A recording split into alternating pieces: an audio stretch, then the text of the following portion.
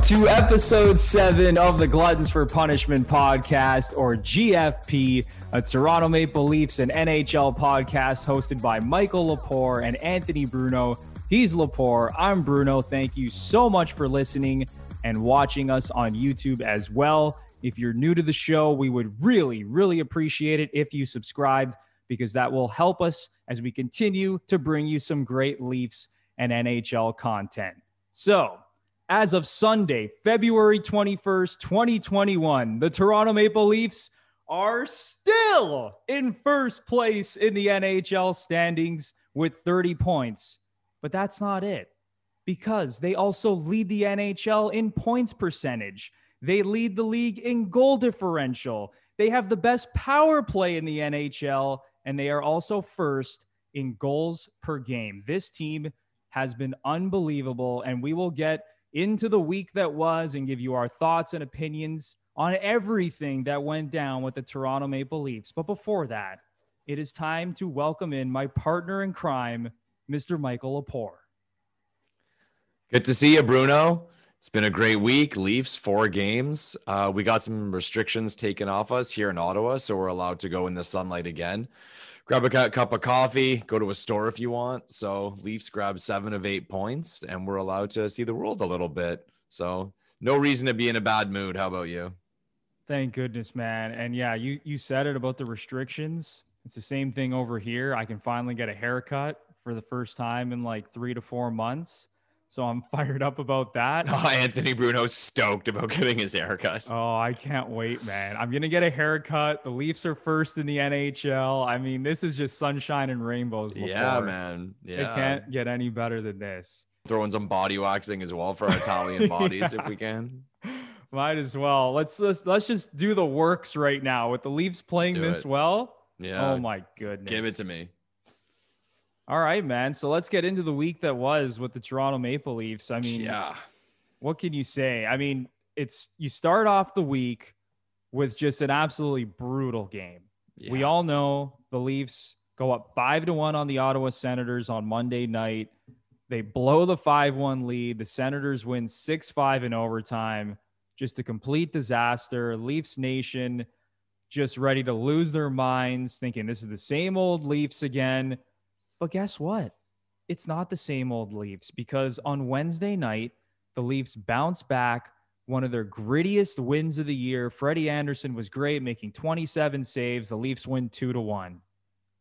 And of course, Austin Matthews scored his 14th goal of the season, his 3rd goal of the week.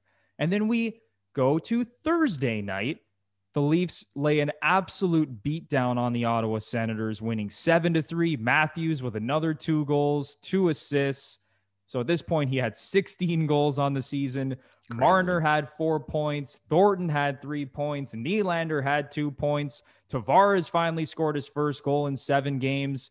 And Michael Hutchinson got the win. So the Leafs bounced back with 2 very nice wins over the Senators. And then, of course, they finish off the week Saturday night against the Montreal Canadiens, beating them 5-3. Austin Matthews just continuing his ridiculous play with another 2 goals. So he finished off the week with 7 goals and 5 assists for 12 points in 4 games. Unbelievable. Just ridiculous. Mitch Marner as well, 8 points in 4 games. Those guys have been incredible.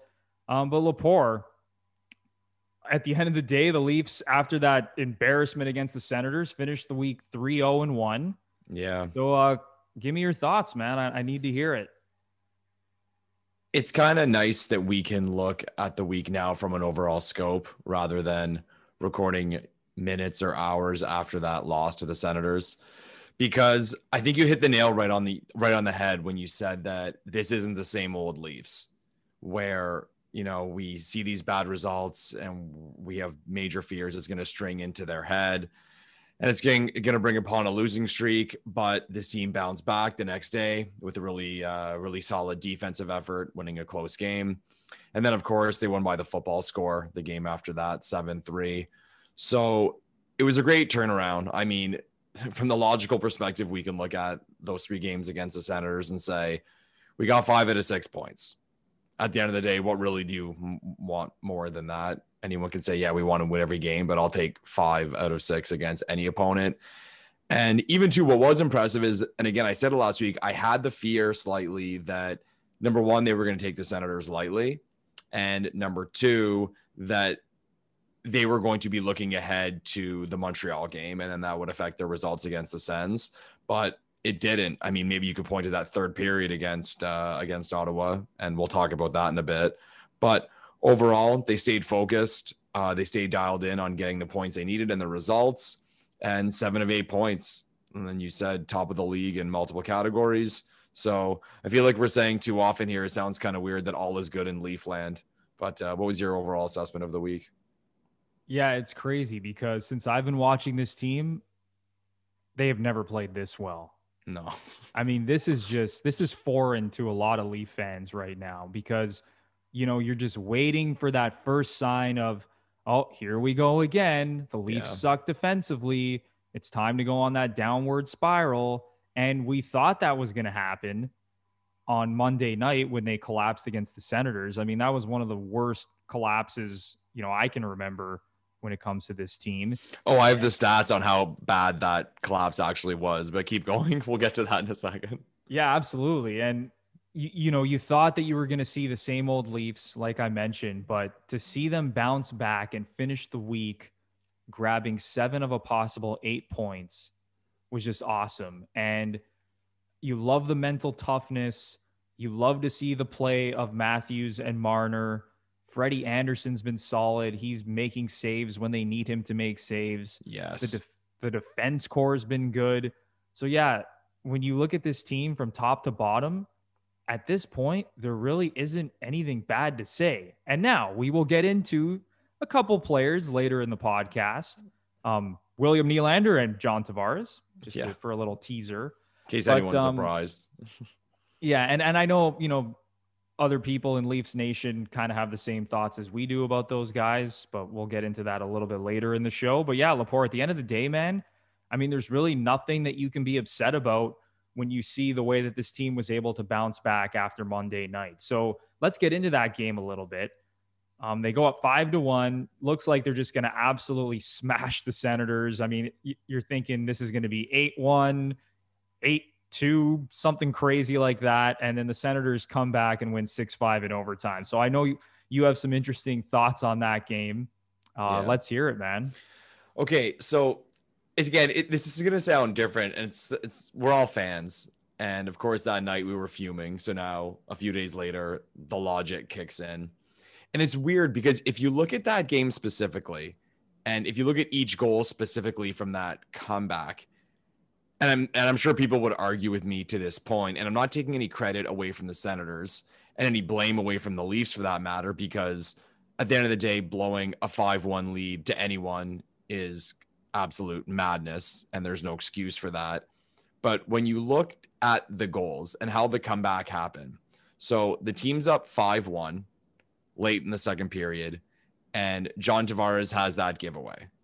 So, okay, 5-2, whatever, fluky goal. We're going into the third, up 3 goals. Then the goal that made it 5-3 was that Zub coming out of the penalty box goal for that breakaway. And what a move he pulled. Was there anything more Toronto Maple Leafs than a Russian defenseman coming out of the penalty box who's never scored an NHL goal, look like Wayne Gretzky and pull a crazy teak on our goalie and score his first NHL goal? That was unbelievable, so, man. Kind of, again, like the Tavares goal, kind of just like an isolated moment that led to a goal. And nothing you can really point to other than it was just bad timing. The guy comes out of the box, the puck happens to go right to the Sens player. He's coming out, breakaway, great move again, credit to him, scores. Then the goal that makes it 5-4. Actually, the Leafs did a great job killing a 4-minute penalty. And then as it's winding down, Vesey loses his stick. There's a change of possession as he's grabbing another stick. It comes in the zone. Great pass. I think it was by Colin White. And now the Sens are down 1.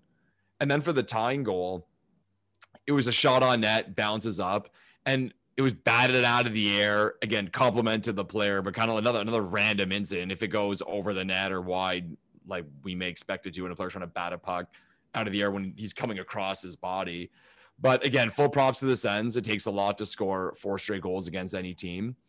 But when I look at that game and I look at those goals, it's not exactly when I look at those goals specifically, I don't think there's something, and again, people may argue this with me, but I don't see them as goals that, say, a coaching staff could look at tape and say, oh my goodness, look how bad we looked on that play, where it was poor defensive zone coverage or just like a blatant mistake by someone. And when I say mistake, I mean a mental mistake. Obviously, the John Tavares thing is like a bullshit thing. He gives the puck away, and that's horrible. And there's no excuse for that, especially from him. But I just think it was kind of 4 isolated moments that it was a complete 1 in a billion that they all happened in a 20-minute span. And the Sens took advantage. Good for them. They took advantage. I don't want to take anything away from them. They took advantage. And that puck being batted out of the air for the tying goal is a great goal. What a goal. That's a ball hockey goal. But even too, like looking at the numbers, had I showed you that box score and said the Leafs were up 5-1 and blew a 4-goal lead and were heading to overtime, I'm sure you and most people would have thought that they were outplayed to all hell in the third period, running around, and the shots would have been like 20-5 for Ottawa, and Toronto was just a mess in that period. The shots in that period, in the third period, were 12-10 Toronto. Toronto did not get a power play in that period, and Ottawa had a 4-minute power play, as I mentioned, the one they scored as it expired. So I don't know if in the history of hockey, if there's been 4 consecutive goals, and it'd be a great thing to look up, whoever wants to. Has a team ever scored 4 consecutive goals against another team while being outshot in that span? Like, it's almost, that's pretty unlikely, or incredibly unlikely, as I would say, as I should say. But, and again, like looking at the history of it, it's pretty hilarious. So Quant Hockey had it at, when the Leafs were up 5-1, the chances of the Leafs winning were 99.9122%. Oh my God. So we're getting into like the 1 in 1,000 like ratios now, like less than 1 in 1,000 of that result happening. But what's hilarious is you look down the list, of course, the Athletic had a great article on the greatest collapses of all time. And based on the records we have, it was the second worst collapse of all time. The Blackhawks had one. They were up 5-1 against Minnesota. And it was actually 6 minutes into the third period. And wow. Minnesota stormed back, tied the game, and won in a shootout. And then actually that same Chicago team in 2010, it was 2010 that occurred, blew a 3-goal lead. And then another one was the Caps the year after they won, blew a 5-1 lead. And another one was the Red Wings in 2009, blew a 4-goal lead. So they had the long list, and there was others. I think the Dallas Stars had a really bad one too. But let's ring the bell. So it was Chicago in 2010. The Caps the year after they won the Cup did it. And the Red Wings in 2009. And those who follow hockey history know that team won the Cup as well. So the fact of the matter is, this can happen. This can happen to good teams. And based on it being Chicago who won the Cup, the Caps right after they won the Cup, and the Wings who did win the Cup, I think we can all say that it's a lock that the Toronto Maple Leafs will win the Stanley Cup because of that epic collapse in the third period. You heard it here. It's a stone lock. The Toronto Maple Leafs, the 2021 Stanley Cup champions. You probably would have got pretty good odds after that third period collapse. Oh, man. No, but Laporte, you said it, man. I think it's one of those situations as well that if you simulate that game 1,000 times. Oh, 1 billion times. Yeah. That happens literally once. Yeah. Like that's how crazy that was. And listen, the Leafs made some terrible mistakes in that game. Like you mentioned, the John Tavares giveaway, letting Zub get behind them, you know, when the penalty came to an end. But it's like, when you look at all those goals, I do kind of agree with you in that, like, it was like this perfect storm of events where like these weird things just kept happening over and over. You're like, how the hell is this even happening right now? Exactly. Like it wasn't even the Senators like applying all of this pressure in the offensive zone and overwhelming the Leafs and completely outplaying them. It was like random event here, random event there. Holy shit, the game's tied. Oh my God, we're in overtime. Senators win 6-5. Yeah. And was there any doubt when you went to overtime? Oh yeah, you knew the Senators were going to win. When he got that breakaway, I just closed my eyes and kind of got up. Like, there's no way he's not going to score this one. Yeah, you could just see it coming. Like the Leafs were just like shell shocked. But again, going back to what we said, just when you thought, oh my God, it's happening again, And the nightmares are coming back about all the times this team has, played horrific defensively and blown leads and just looked like a soft team. Just when you thought all of those things were creeping back in, the Leafs put their foot down and say, no, not this time. This is a different team. And they bounced back on Wednesday night. And you thought that maybe they would come out and, again, play aggressively, try to get out to a big lead. But it was they grinded out that win on Wednesday. They did. 2-1. Freddie Anderson was fantastic.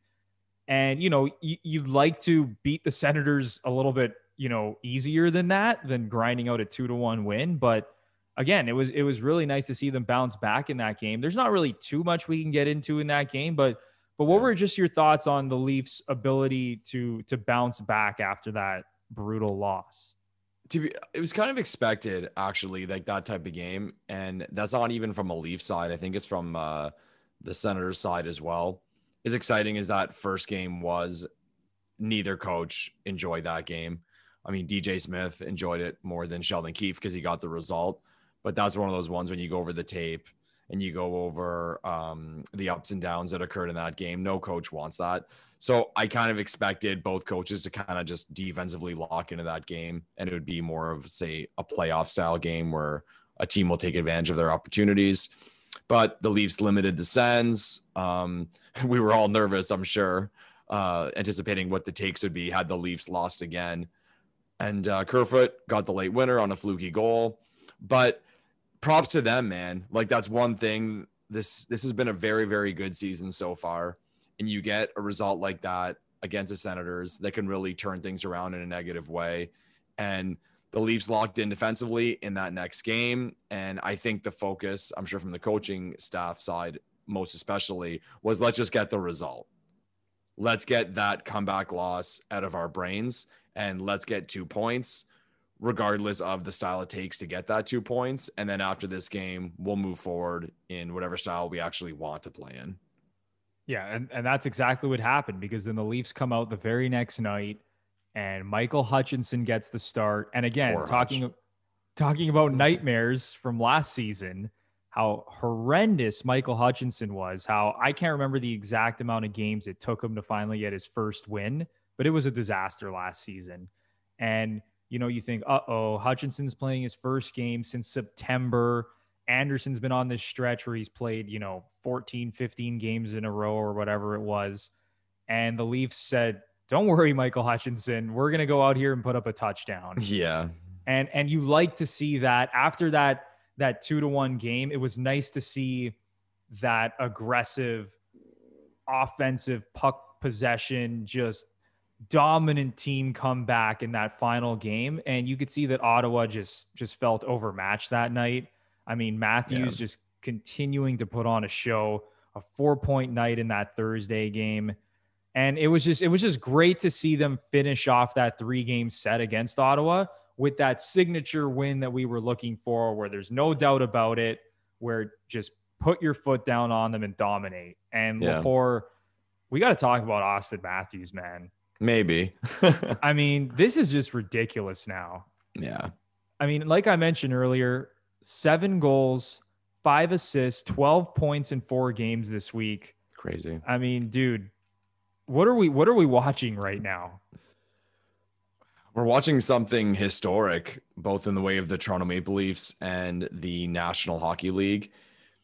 What he's doing in terms of a goal rate is something, and we're still only 15 games in. 16 games in, 17 games in.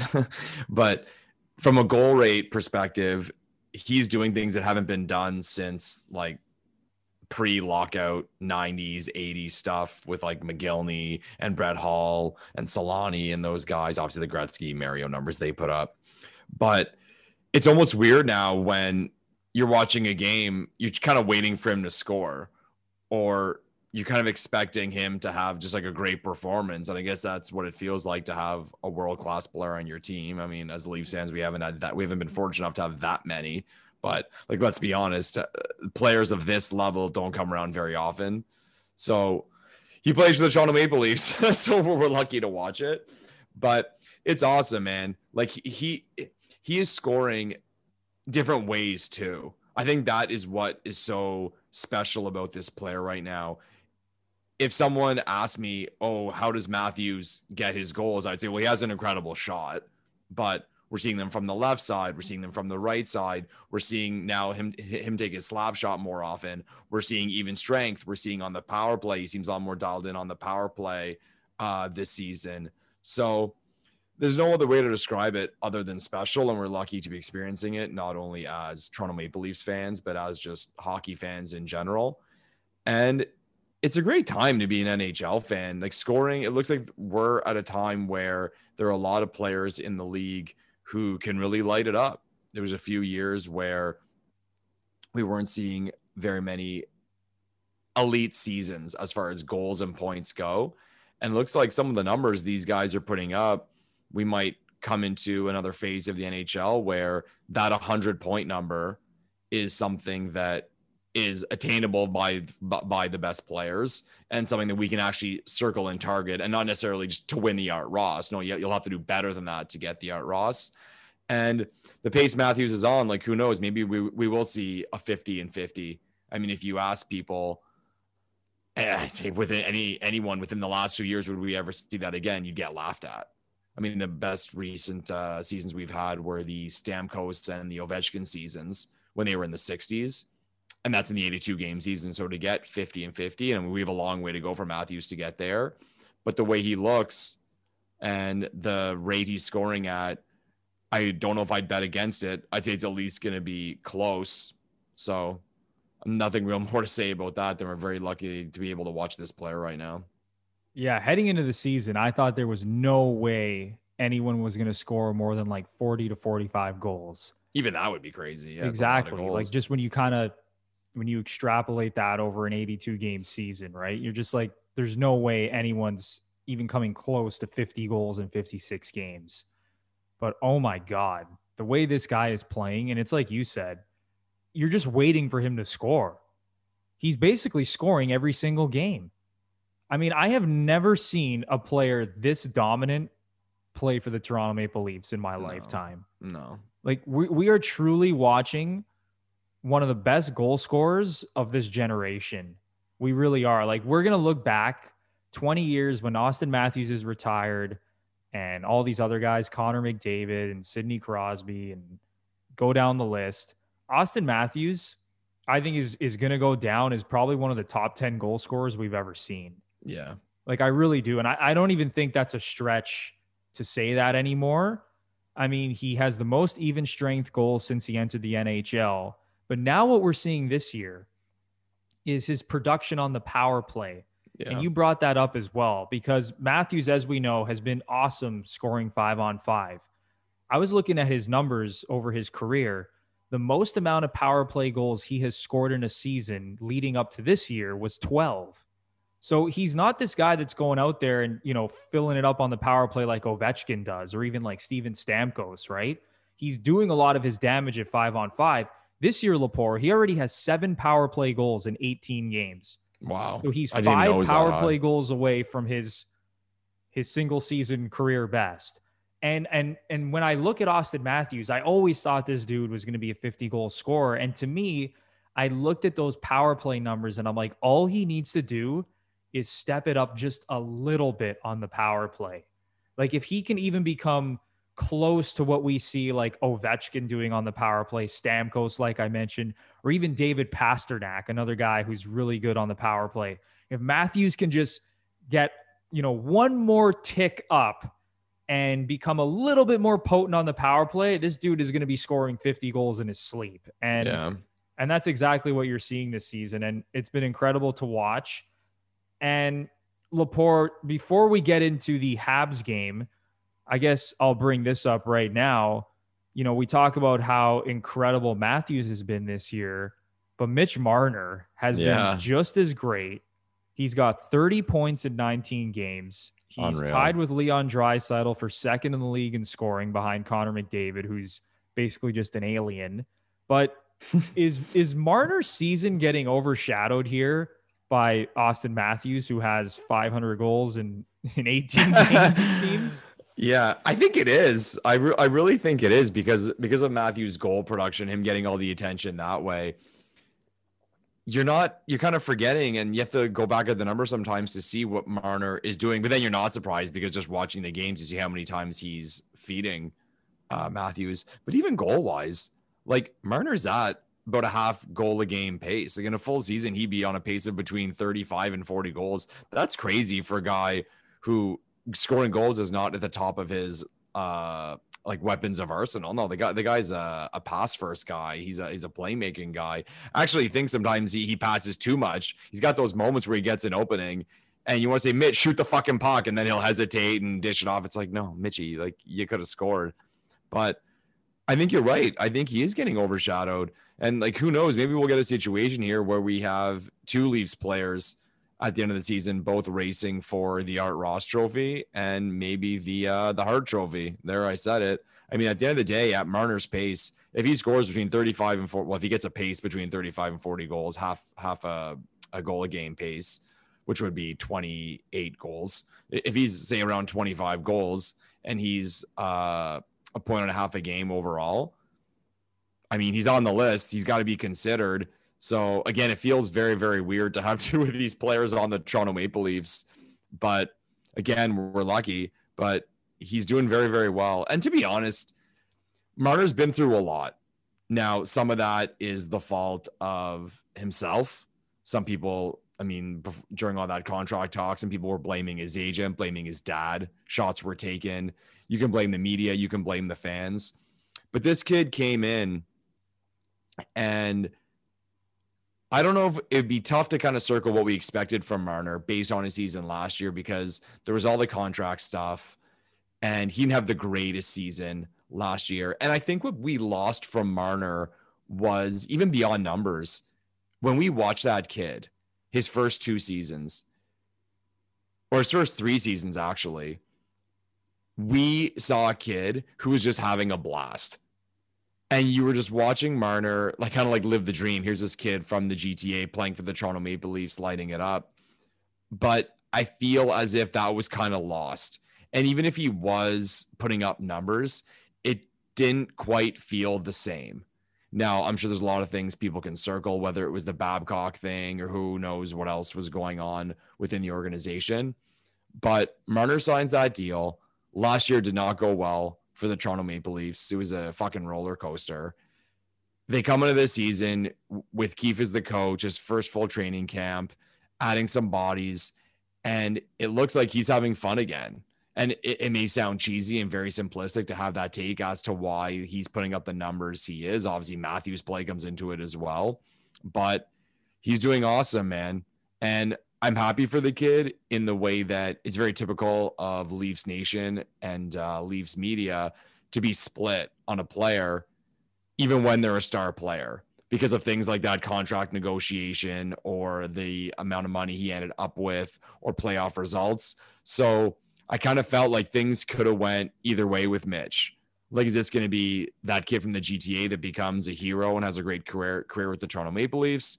Or is this a kid who signed a big contract and it was divided? He was never really loved. And eventually he was going to be shipped out of town because we were just going to shit on him all day long. So the way it looks right now is that it's all roses because he's putting up numbers. And like I said, most importantly, it looks like he's having a good time. Yeah, I'm loving what I'm seeing from Mitch Marner this year. And you brought up this point that he's actually shooting the puck more and he looks more confident shooting the puck because there's been so many times over his first 4 seasons in the league where you're like, dude, you have an opening there. Like, I know you're one of the best playmakers in the game, but for the love of God, shoot the puck. Yeah. When you have an opportunity. And this year, you're seeing him be more aggressive offensively. And I think the big thing to me that has unlocked all of this that we're seeing from Matthews and Marner is the simple fact that they are now consistently playing with each other. Oh, something that Mike Babcock, for whatever reason, it took him essentially 4 years to figure out, oh, maybe I should actually play my 2 best players on the same line. And listen, I get it. You know, the whole thought about Matthews can drive his own line and Marner can drive his own line. And let's spread the wealth a little bit. Let's have elite players on different lines. But honestly, sometimes to unlock this sort of magic that you're seeing, just stop overthinking it and just play them together. Yeah. And I think you're finally seeing the ceiling of these two guys, because Mitch Marner, you go back to his 94-point season a couple of years ago, and it was really impressive. And, you know, you look at some of the seasons that Matthews had, and he probably would have scored 50 goals last year if the season didn't come to an end because of COVID. But you always just thought that there was this next level that you were just waiting for from these guys. And I still think we're waiting for that from guys like William Nylander specifically. But I always thought that there was this next level that Marner and Matthews could hit. And I am so glad that we're finally seeing this happen, and something that Leaf fans were just waiting to see, these two playing together consistently on a night in, night out basis. Because we know that they're good friends outside, you know, off the rink. They have amazing chemistry on the ice together. They came up in the NHL together. Like, this is just a match made in heaven. And I'm so glad that we're finally seeing this play out now with these guys consistently playing over 20 minutes a night and playing on the same line.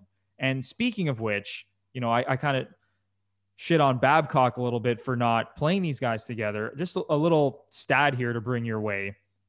The Leafs now in 66 games under Sheldon Keefe Laporte. Oh, the record. 41, 18, and 7.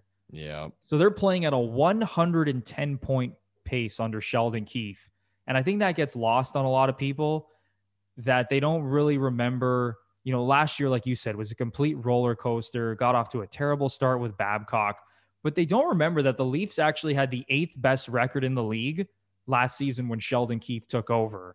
And now they have the best record in the NHL. Yeah. They were 500 when he took over. Feel like, oh, they made the playoffs or whatever. No. At that point, we were asking questions as to whether that team was going to make the playoffs. Exactly. And it's like, you know, I would even go on Twitter and I'd say, can we just give Sheldon Keefe a chance here? He takes over this disaster of a situation 23 games into the season. The Leafs won 9 of their first 23 under Babcock. Sheldon Keefe comes in, all these moving parts, has no time to implement his system. I know he was able to work with the Marlies, and he's worked with a lot of these players before, but it's not the same at the NHL level when you're being just thrown into the fire like that. And now that he had an entire offseason to digest everything, to implement his plan, and even this year, Laporte, with COVID and all this other crap going on, like, he didn't really have an opportunity to fully have like a normal season. Right. And despite all that, they're playing at a 110-point pace under Sheldon Keefe since he took over this job. I mean, I'm very impressed. I don't know, man. Like, what are your thoughts on what you've seen under Keefe? We're seeing wins. I mean, what I think would be a great discussion is, and of course it's a mix of both, but are we seeing how good of a coach Sheldon Keefe is, or how bad of a coach Mike Babcock was, or how bad of a fit he was with the Toronto Maple Leafs?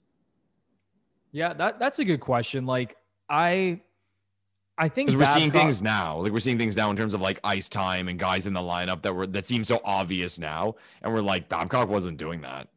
Yeah, and that's the thing. It's like, it's not like Sheldon Keefe is coming in here and like doing all these like crazy things like, oh, I never would have thought of that. Like, he's kind of just doing the obvious things, right?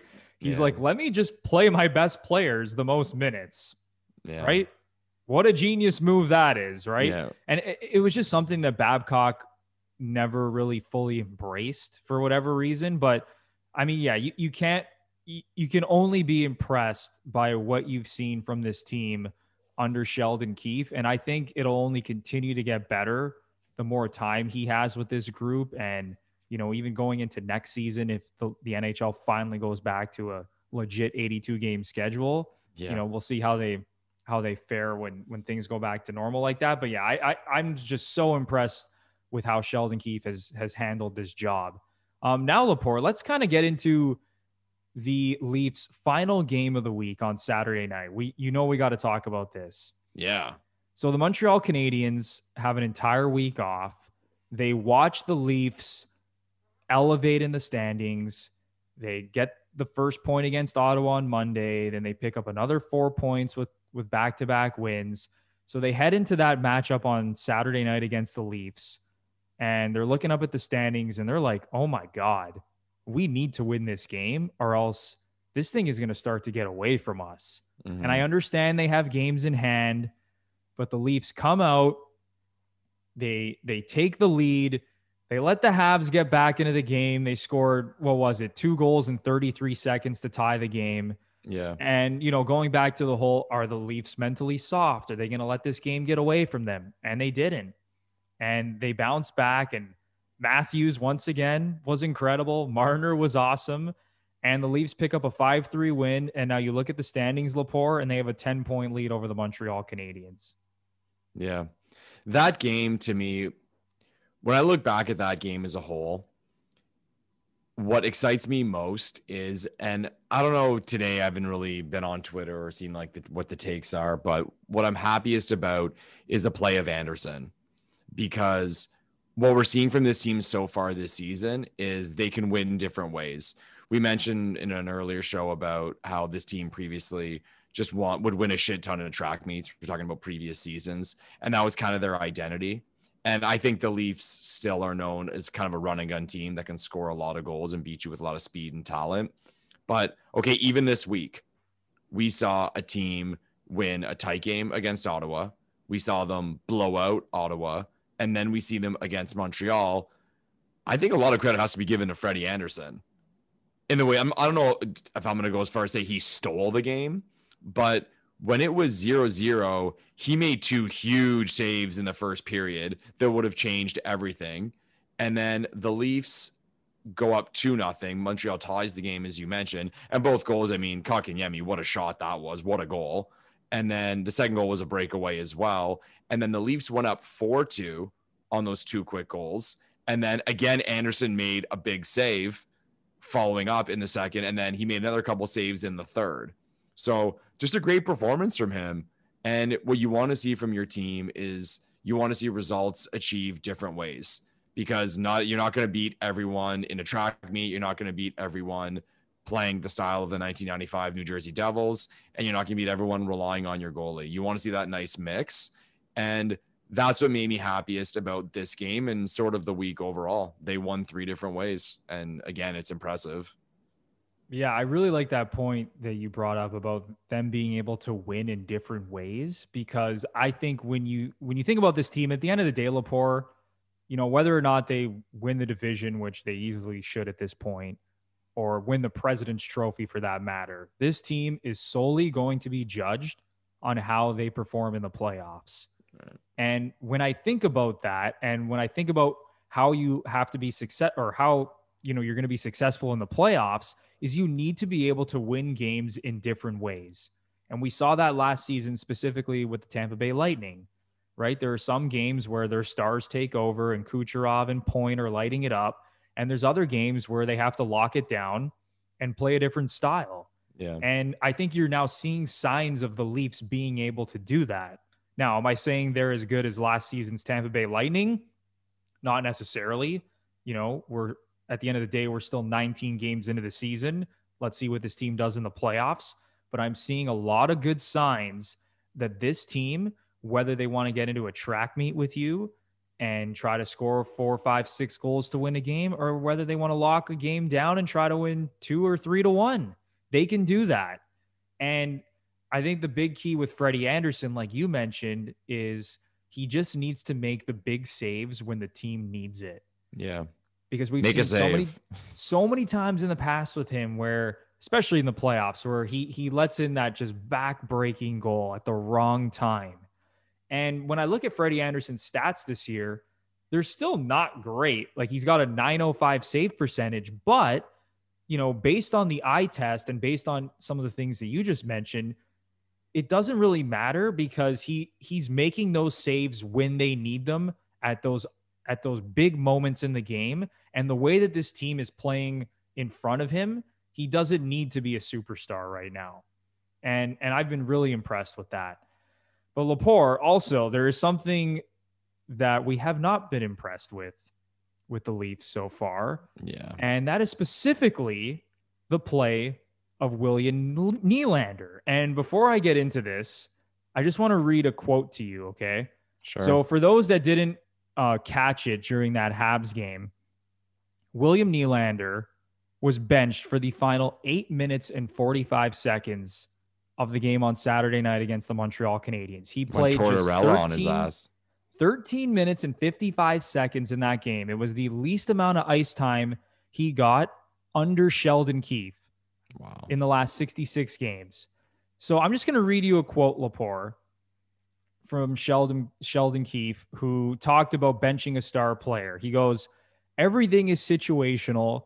It's usually an accumulation of things. You don't overreact to one incident or one different thing. For me, it's usually the end of a long line of events that have occurred with a lot of communication and discussion. It's not something I resort to all that often." He then continued on Nylander and said, "I didn't like some of the things here today once we got the lead. As a team, I didn't think we did great things in the second period, but in the third period, we really got it going the way we wanted to, and I didn't think Willie matched that." So, Lepore, your thoughts on this whole Nylander situation? I think this thing on Nylander really is loaded. I mean, you go back to that cover page of the Toronto Sun, and let's call it how it is. The players and the coaches are aware of that stuff. As much as they're going to tell us they're not, and they completely ignore it, they at least have to see it. So you think of the message that Keefe is trying to send to Nylander, knowing that was published and people are already shitting on him and dumping on him, and he's not playing very well.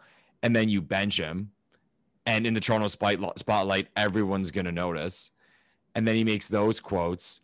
He's putting pressure on Nylander, and I'm pretty excited to see how Nylander is going to react to all this, because not everyone responds to this type of stuff in a positive way. I have heard rumblings that there is some conflict there between Nylander and Keefe. I've heard from some sources that there's been some meetings between them. And I've even heard that Sheldon Keefe called Nylander out at a team meeting in front of the entire team, asking him if he wanted to be a Toronto Maple Leaf. And then if he didn't, he'd be happy to leave and a call could be made to get him traded. So it's loading up on a public level and it's loading up on a private level. And even now, with what I just said, that's being known across the players. So it's, at the end of the day, it's up to Willie. It's up to him if he wants to play well. It's up to him if he wants to be a part of this team going forward, because you hate to admit it, or even it sounds weird saying it out loud, but is the writing slowly getting written on the wall that he will be traded?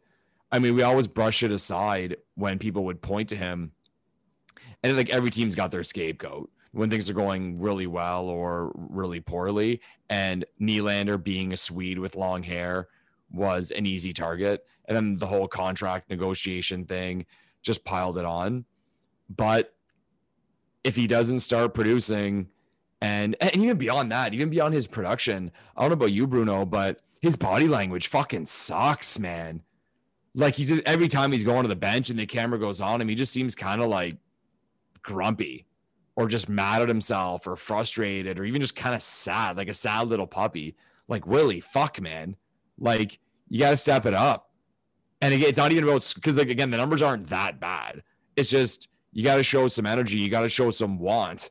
And right now it's not there. And it could be a combination of things. You hate to say it, but you almost hope you hear later, oh yeah, he was playing hurt. It's not like we have that excuse, but until we find that out, we can't circle that. But I really like William Nylander. He was kind of this first piece when the Leafs turned the corner as far as the organization goes, hearing about this young Swedish kid we got who was lighting it up in the AHL, and then, you know, was doing really well with Sweden in the World Juniors. So I have that sort of connection with William Nylander as a Leafs fan, and I want him to be part of this team, but he's going to have to show it, both in the way of statistics and in the way of emotion. And I hate to be like that uncle yelling at the TV, telling a player to show more emotion, but Willie, come on, you got to give us something, man. Well, first of all, Lepore, you dropped an absolute bombshell with William Nylander and Keefe and this rift between them. And First of all, I love that. I love that you have this inside information. So I'll try my best.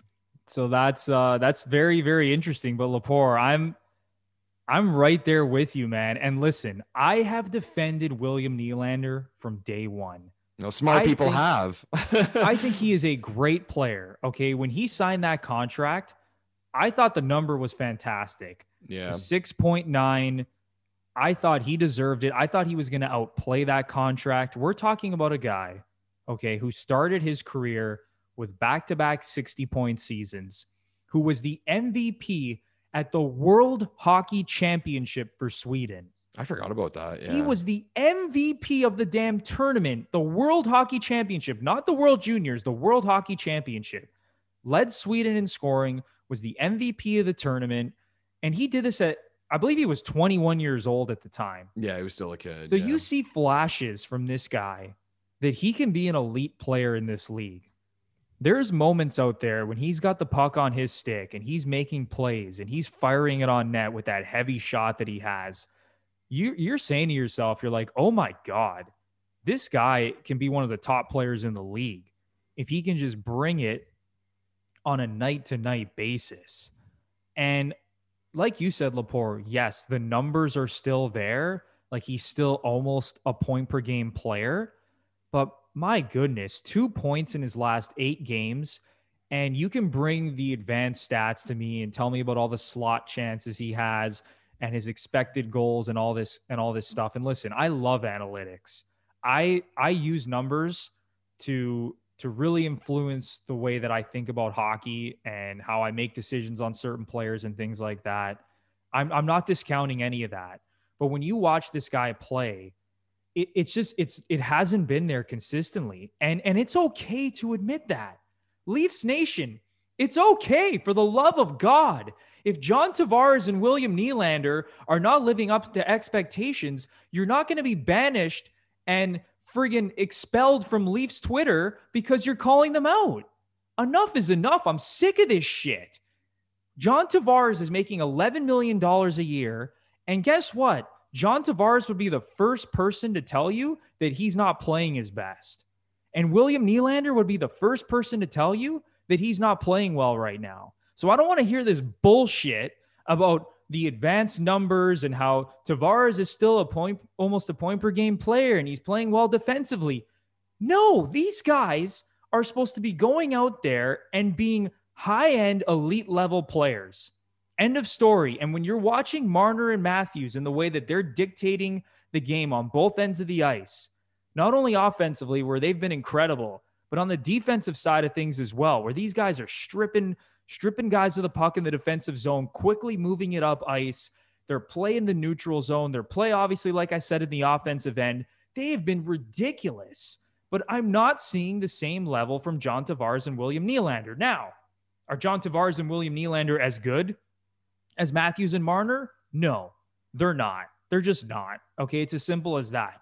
But it's okay to expect more from those guys.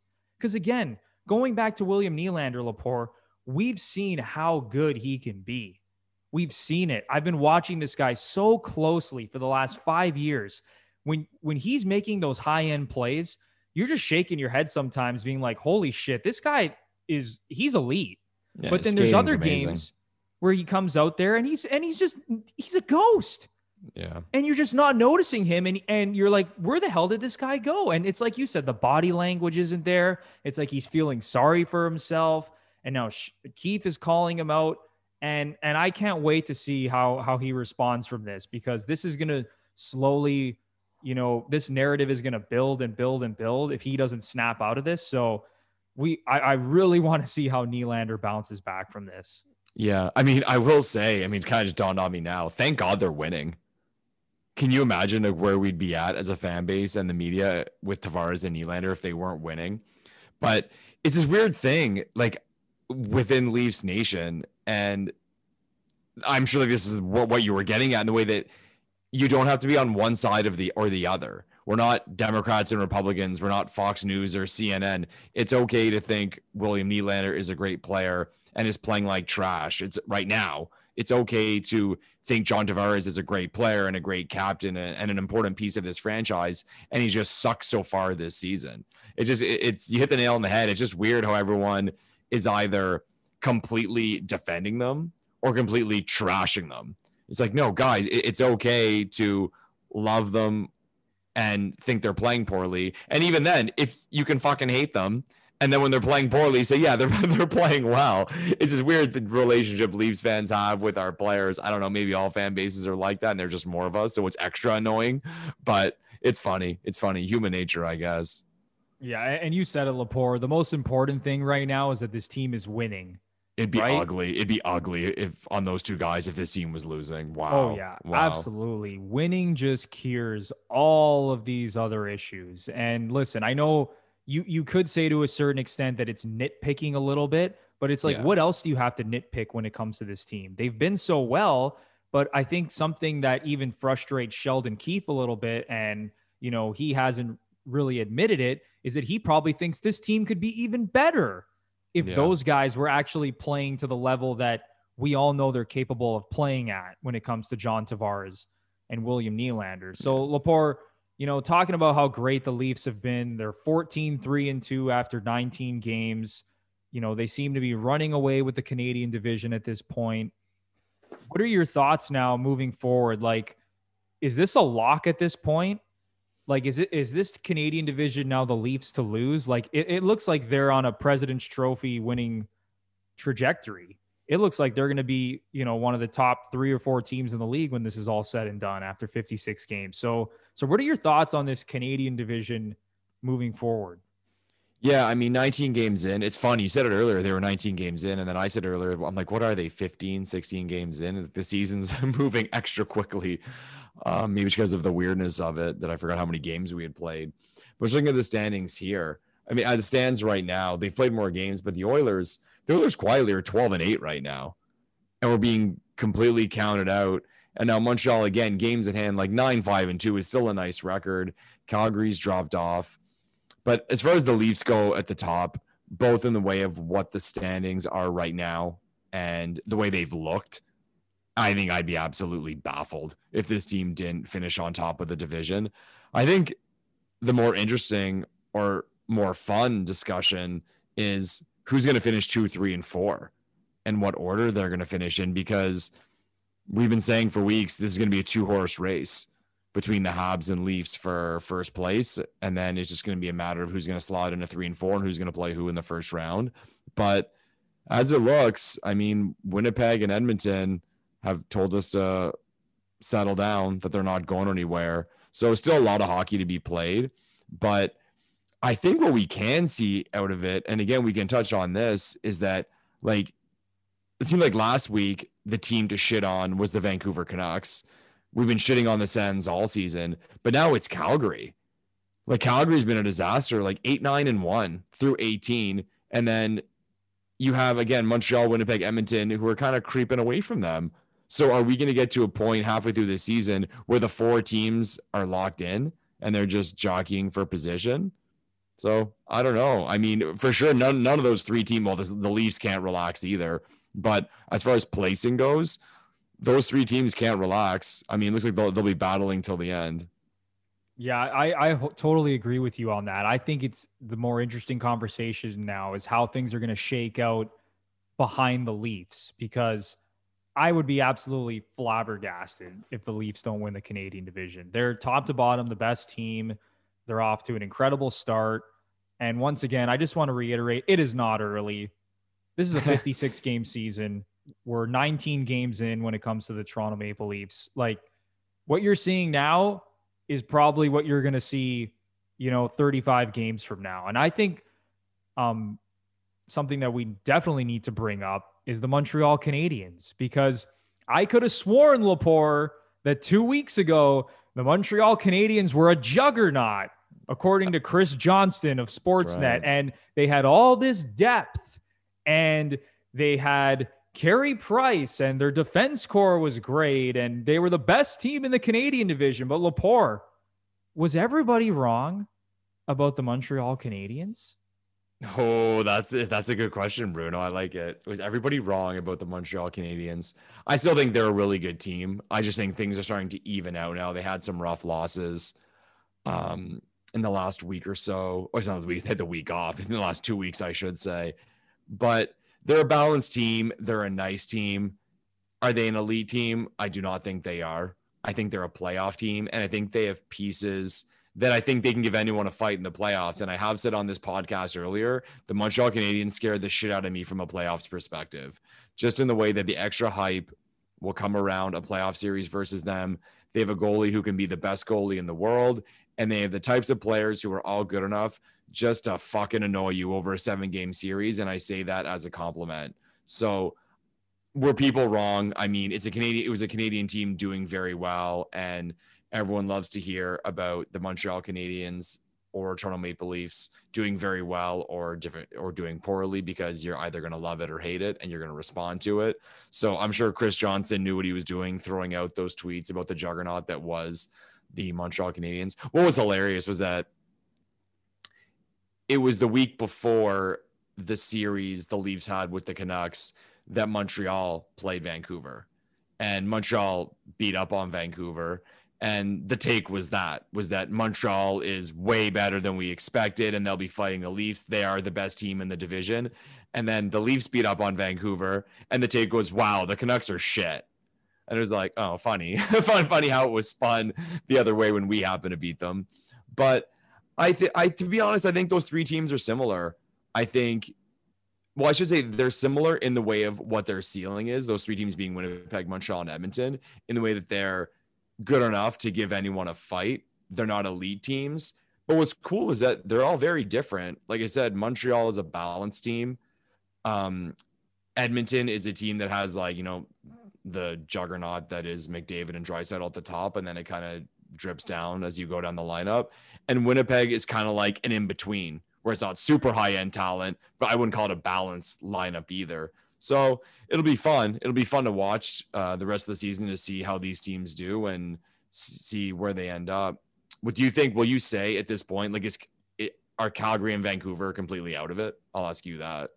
I think here's the thing. Coming into the season, I've said this on a previous show that I thought the Canucks would be like a top 3 team in the Canadian division. Really? Okay. And that may have been, it now kind of looks like a terrible take looking back at it. But, I just sort of looked at all the other teams after the Leafs, right? We both agreed. We thought the Leafs were the best team in the division coming into the season, just based on roster, depth, talent, all that. And I looked at the Canucks and I'm like, they're really good, especially in their top 6. And I know their goaltending isn't great. And you're seeing that with Demko and Holtby. They have not been very good this season, and their defense core is struggling a little bit. But even when you look at like a guy like Quinn Hughes, right? So I thought that they had enough talent to easily be a playoff team in this division. And it's interesting because I like that point you brought up, how those other teams behind the Leafs are all different. And they all have holes, right? It's like you look at Edmonton, they have the top end talent, but defensively, they're still kind of a disaster, and their goaltending isn't very good. And then the Habs are balanced, but don't have the top end talent. The Canucks, they have some top end talent, but they have holes on defense and goaltending. So it's like all of those, I wouldn't really count out Calgary or Vancouver yet as, as crazy as that might even seem. Like, oh, Bruno, look, like we're already almost halfway through the season and these teams are falling behind. I wouldn't totally count them out yet. I still think that they're going to be in the race. Now, they better pick it up, especially Vancouver. And again, they have their problems and they're behind in the standings right now. But I still think that there's a little bit of time where if they can get going, things are going to get interesting for those 2, 3, and 4 spots in the Canadian division. Because at the end of the day, as great as McDavid's playing, and sure, maybe he can just carry this team the entire season, that team still has a lot of issues. Yeah. And that's why I would not be surprised one bit if it finishes, 2, 3, 4, whether it's Edmonton, Winnipeg, Habs, Edmonton, Winnipeg. You put Calgary or Vancouver in one of those spots. I just think that those teams are, when you kind of look at the big picture and you kind of zoom out a little bit, you realize that they're all kind of in the same boat, and that there's not really a team amongst that group that is like head and shoulders above the rest. I think you just have kind of the Leafs in their own tier. And then, sure, you could say that Edmonton is the second best team just because of McDavid and Draisaitl. But, you go down that roster and there's an argument. Yeah. There's an argument that they still have several holes, and that you can't really trust that team. Because look what happened last year against the Blackhawks in the qualifying round. McDavid and Draisaitl played out of their damn minds, and they lost in 4 games to the friggin' worst team in the Western Conference. Yeah. Right. So that's why I'm still a little skeptical when it comes to the Edmonton Oilers. And then, speaking about the Montreal Canadiens, I think this is exactly what they are. I really do. And I heard about all the depth they have and how they can hit you with 4 lines. But at the end of the day, Lepore, the top end talent is not there. Tyler Toffoli on Saturday night officially became their leading scorer, passing Jeff Petrie. Scored again. Okay, so this is a team that had Jeff freaking Petrie leading the team in scoring for 2 to 3 weeks. So I get it. They have some talent as you move down the roster, but this is not a team that can consistently generate offense. It's just not. There's a formula that they need to have in order to beat a team like the Leafs, in order to beat a team even like Edmonton for that matter, right? You're not going to get into a run and gun game with the Leafs or the Oilers if you're the Habs and try to beat them like that. Let's have some fun right now today going through those 3 teams. If Montreal played Winnipeg in a 7-game series, who would you be betting on? I'm taking Winnipeg. Edmonton? Oh man, I'm taking Edmonton.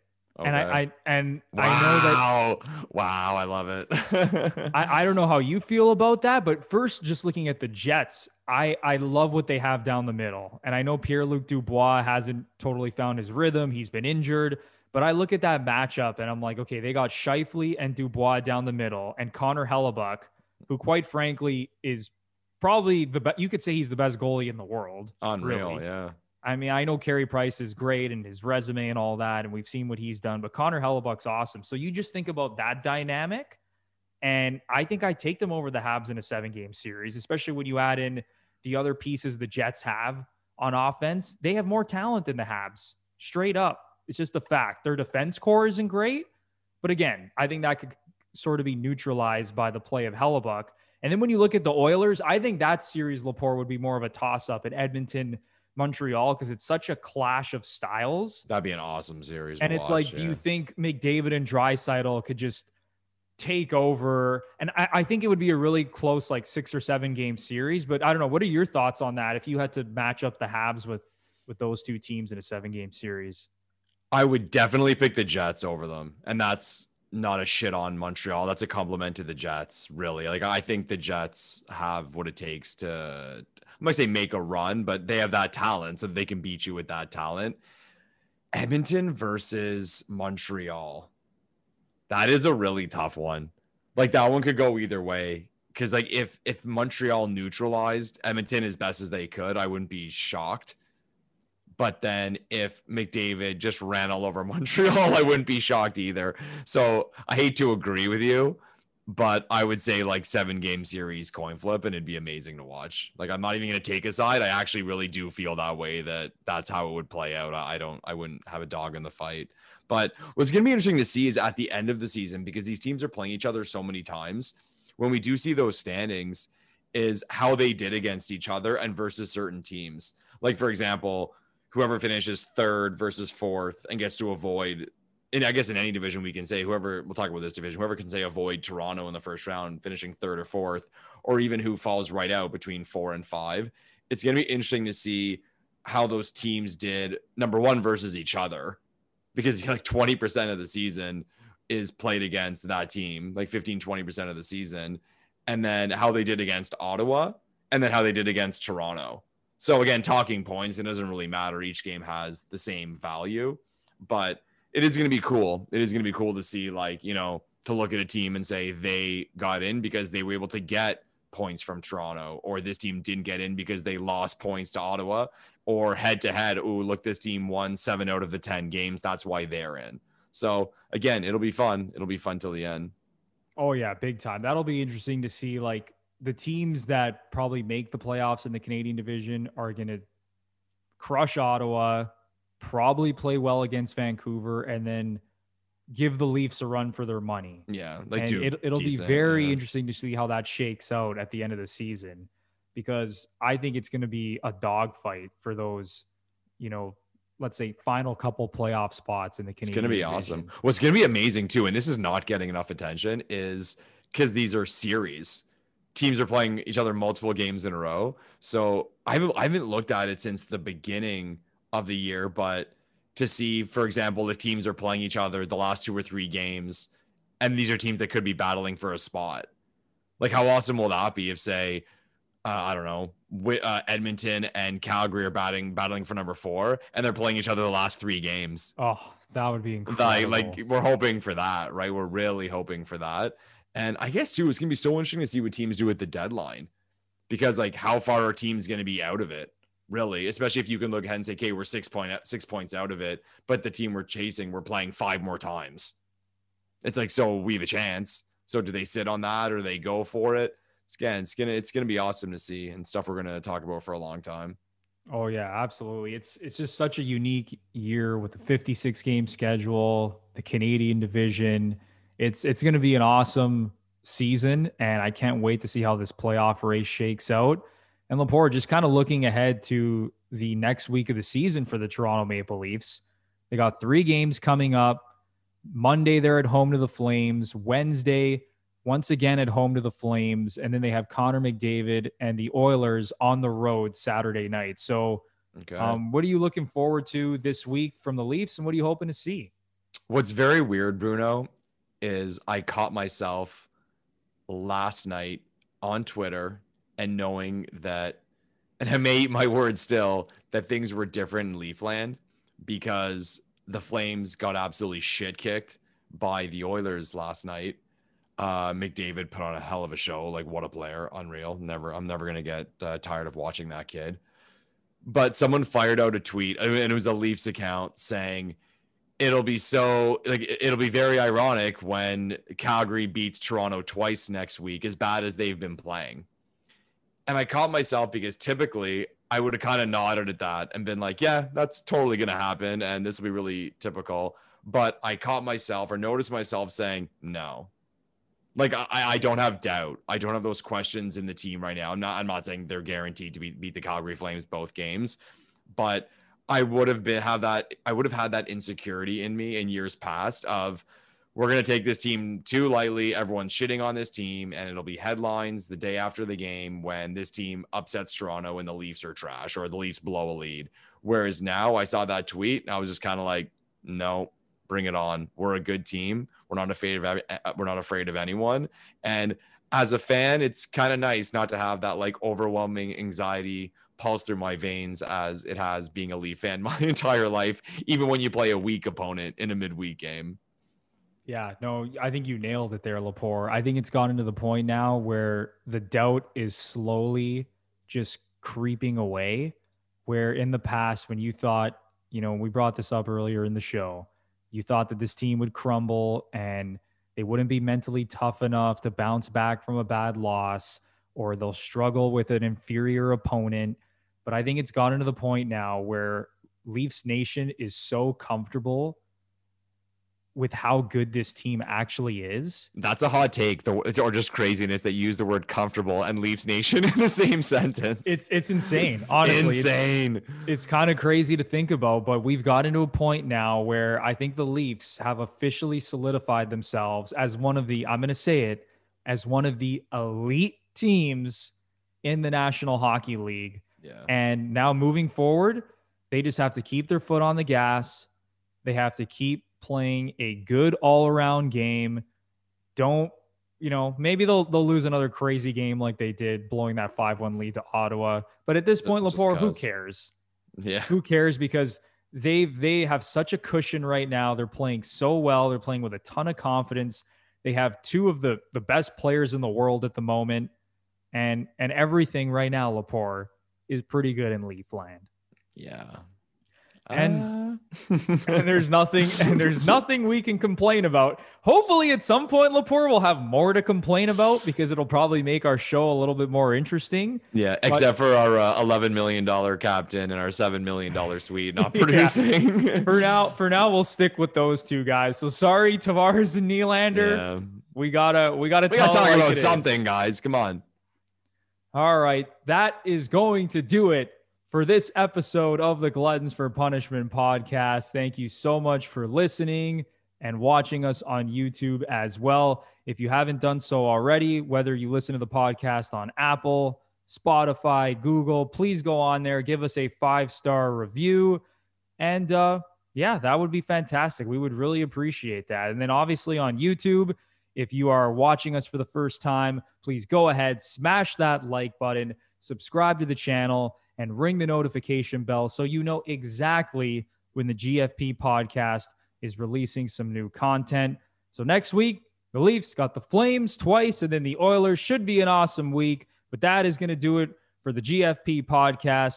For Michael Lepore, I'm Anthony Bruno, and we will see you guys next time. Have a good one, everybody.